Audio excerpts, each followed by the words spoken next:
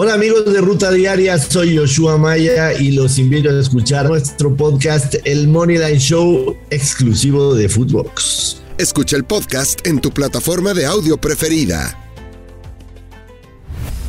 Esto es Footbox Today Mundialista.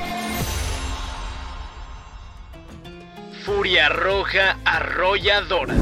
España no tuvo piedad frente a una débil Costa Rica para darse pura vida y golearlos 7-0. Dani Olmo fue el encargado de iniciar con la fiesta ibérica en el estadio Altumama al minuto 11. Luego Marco Asensio amplió el marcador al minuto 21. Ferran Torres se despachó con un par de anotaciones al 31 por la vía del penal y al minuto 54. Al 74 de encuentro apareció Gavi para el quinto tanto. Luego Carlos Soler al 90 para el sexto y Álvaro Morata cerró la goleada al minuto 92. Esto fue lo que dijo el técnico español Luis Enrique tras el aplastante debut de su equipo. Bueno, nuestro único objetivo en este partido, igual que en los demás que vienen, es el de dominar continuamente el juego y para eso hay que tener el balón. Estructurarnos y posicionarnos de una manera que sea la adecuada para que el rival se vaya aburriendo y vaya encontrando poco sitio para participar. Hemos estado excepcionales en la posesión de balón, excepcionales también en la presión, importantísimo que un equipo esté compensado en ataque y defensa.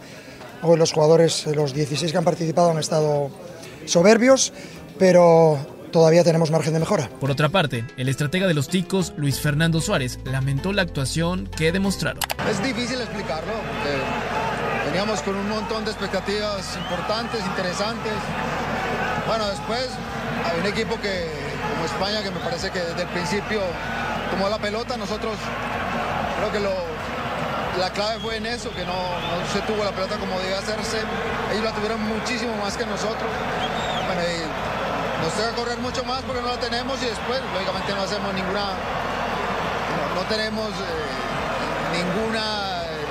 situación en la cual uno dice, bueno, das 2, 3 o 4 pases. No lo das, o sea que es muy complicado así. Harakiri alemán.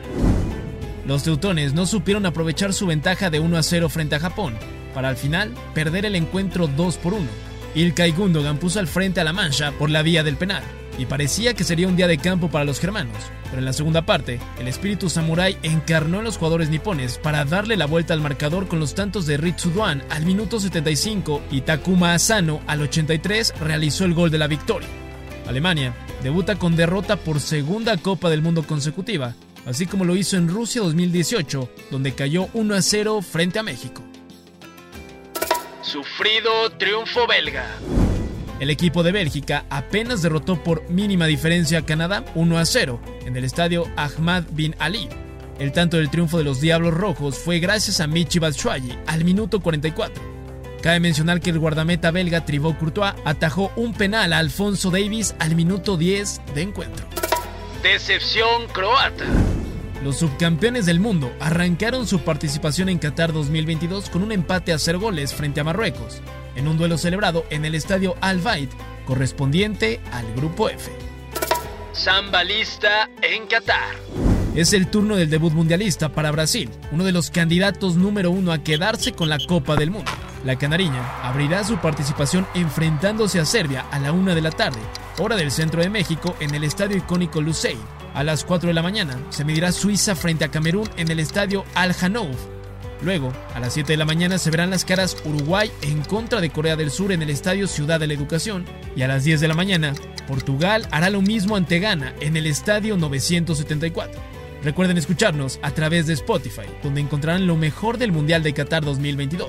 Califiquen el podcast con 5 estrellas, compártanlo con sus amigos y disfruten de todo el contenido que tiene Footbox para ustedes por Spotify. Esto fue Footbox Today Mundialista.